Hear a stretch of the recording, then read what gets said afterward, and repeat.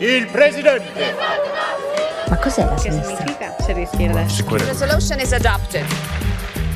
Hello and welcome back to Take a Left, the podcast from the Socialists and Democrats.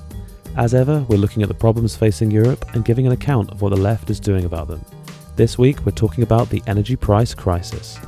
Ce cauzează creșterea prețului energiei? L'impennata dei prezzi dell'energia. As temperatures drop across Europe, the rise in energy prices is beginning to bite.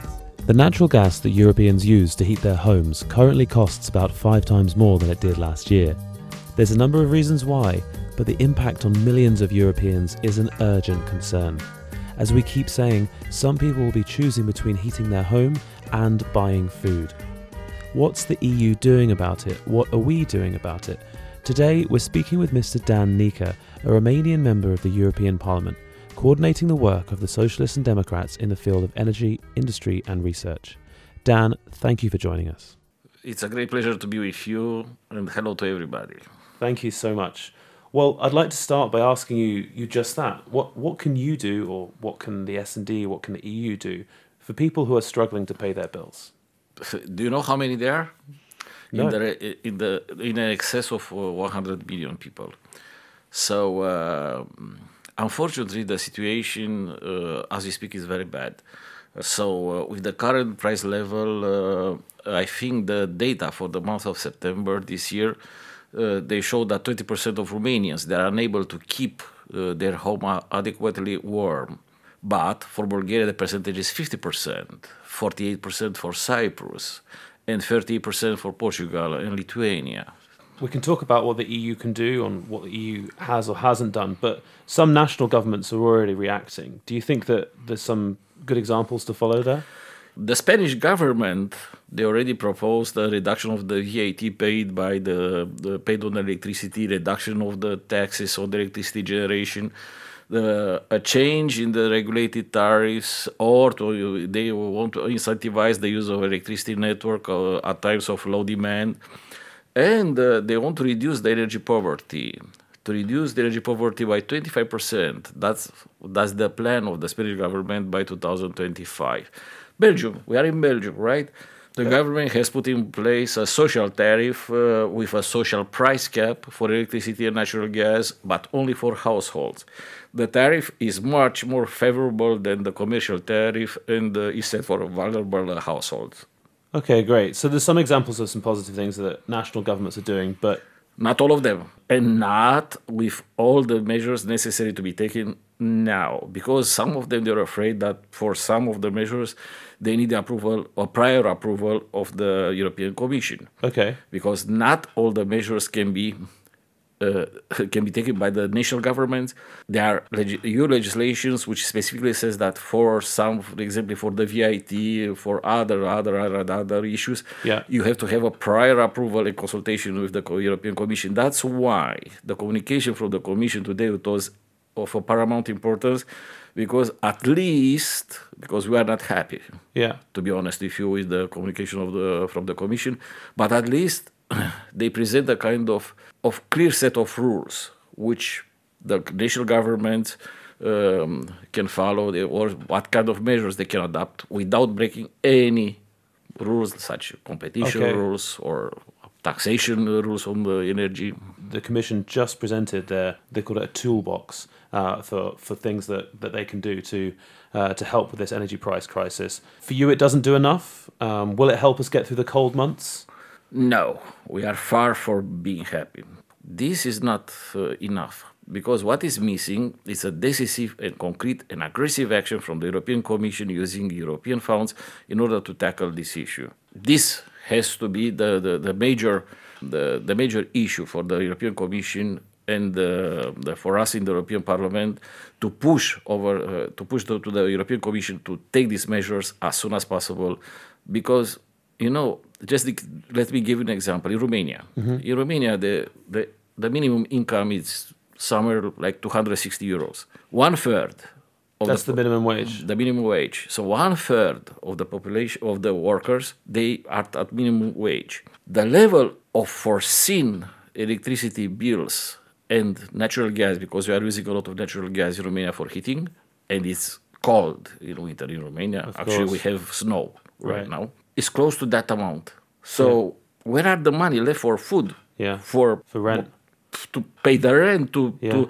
to try to buy some medicines, because the same is true for the pensioners. The average pension is around 200 and something euro. So again, that kind of bills they will match the average pension. And if you are a pensioner, you have to have money for your food. You have to have money for your medicines, and you have to keep your house warm, Yeah. because otherwise you can get into big troubles.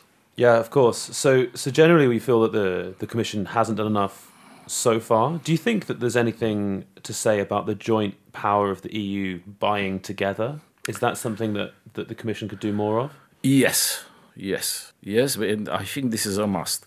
We have an important supplier, which is Gazprom in Europe. We have a second one, which is the Norwegian gas. But for Central and Eastern Europe, is only Gazprom. So we don't see any gas from Norway. Who is going to negotiate? I mean, I'm talking about the negotiating power. Who is going to negotiate with Gazprom? And what kind of prices you are going to get from Gazprom?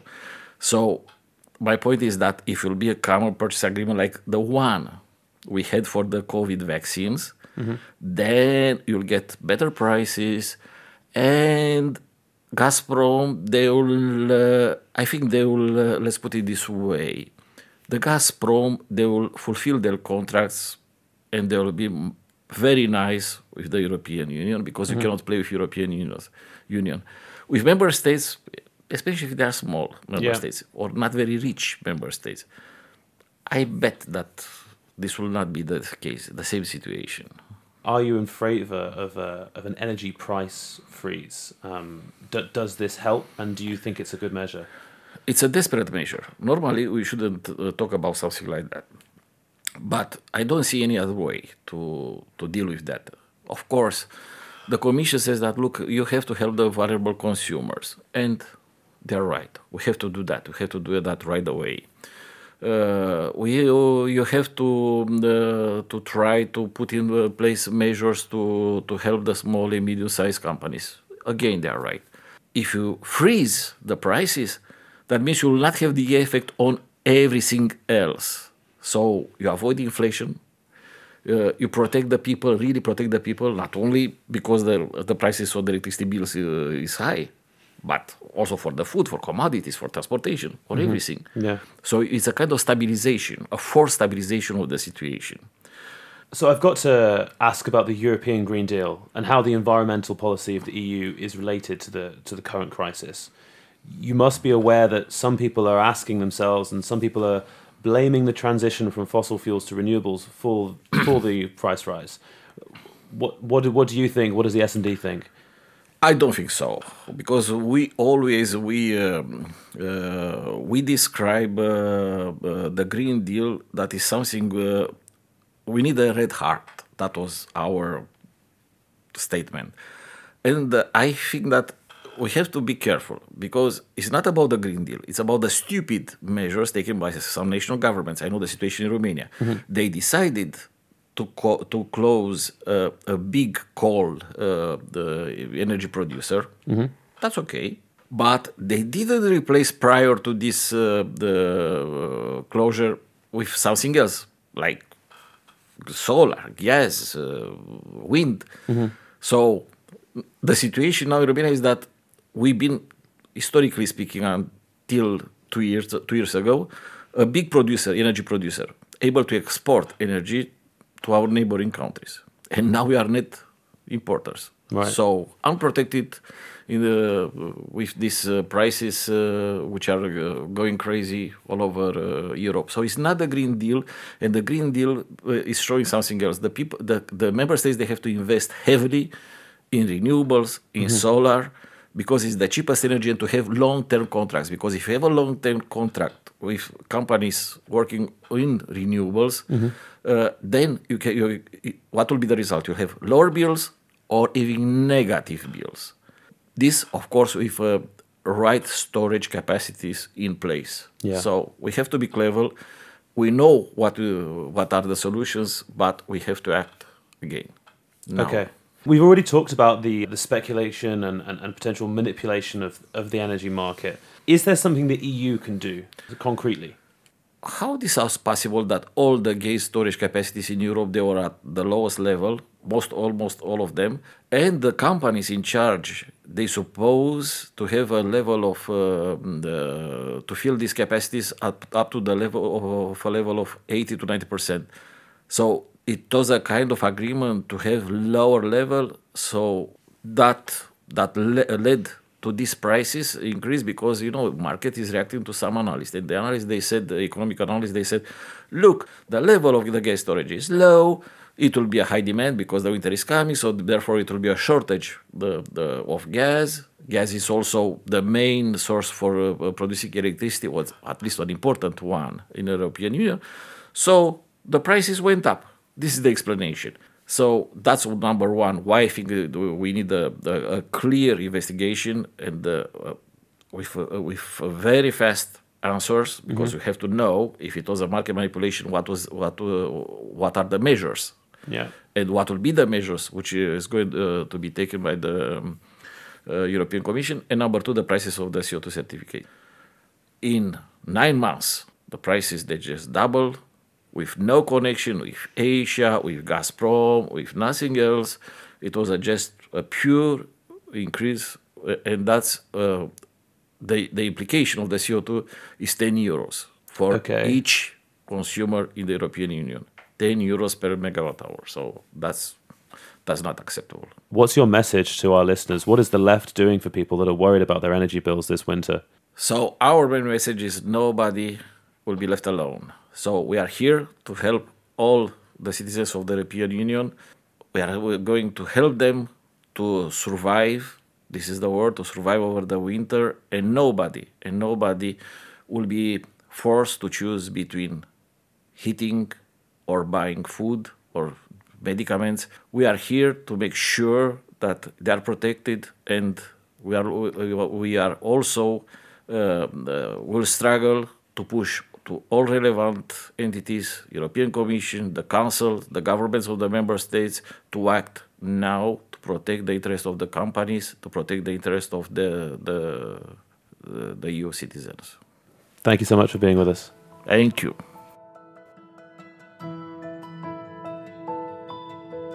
After speaking with Dan Nika, I spoke to an organisation that represents consumers, ordinary people who are concerned about heating their homes.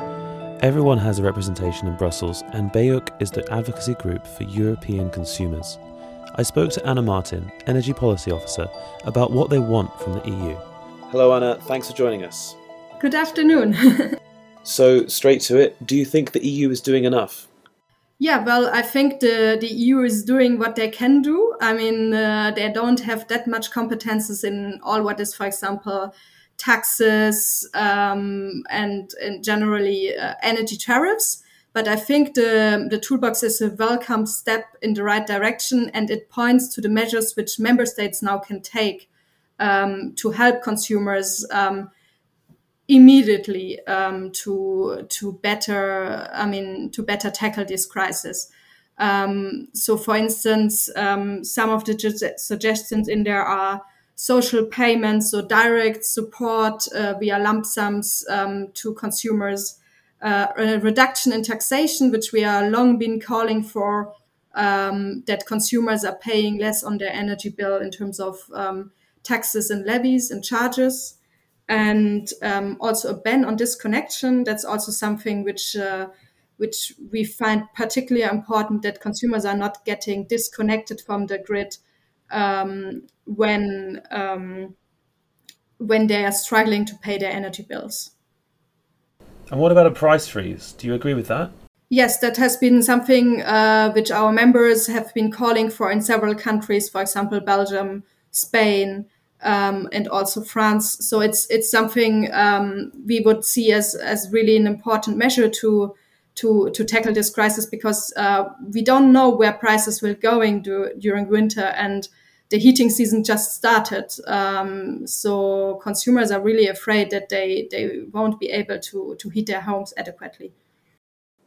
And in terms of good responses from policymakers, obviously the Commission's just started to act, but some national governments have already been moving.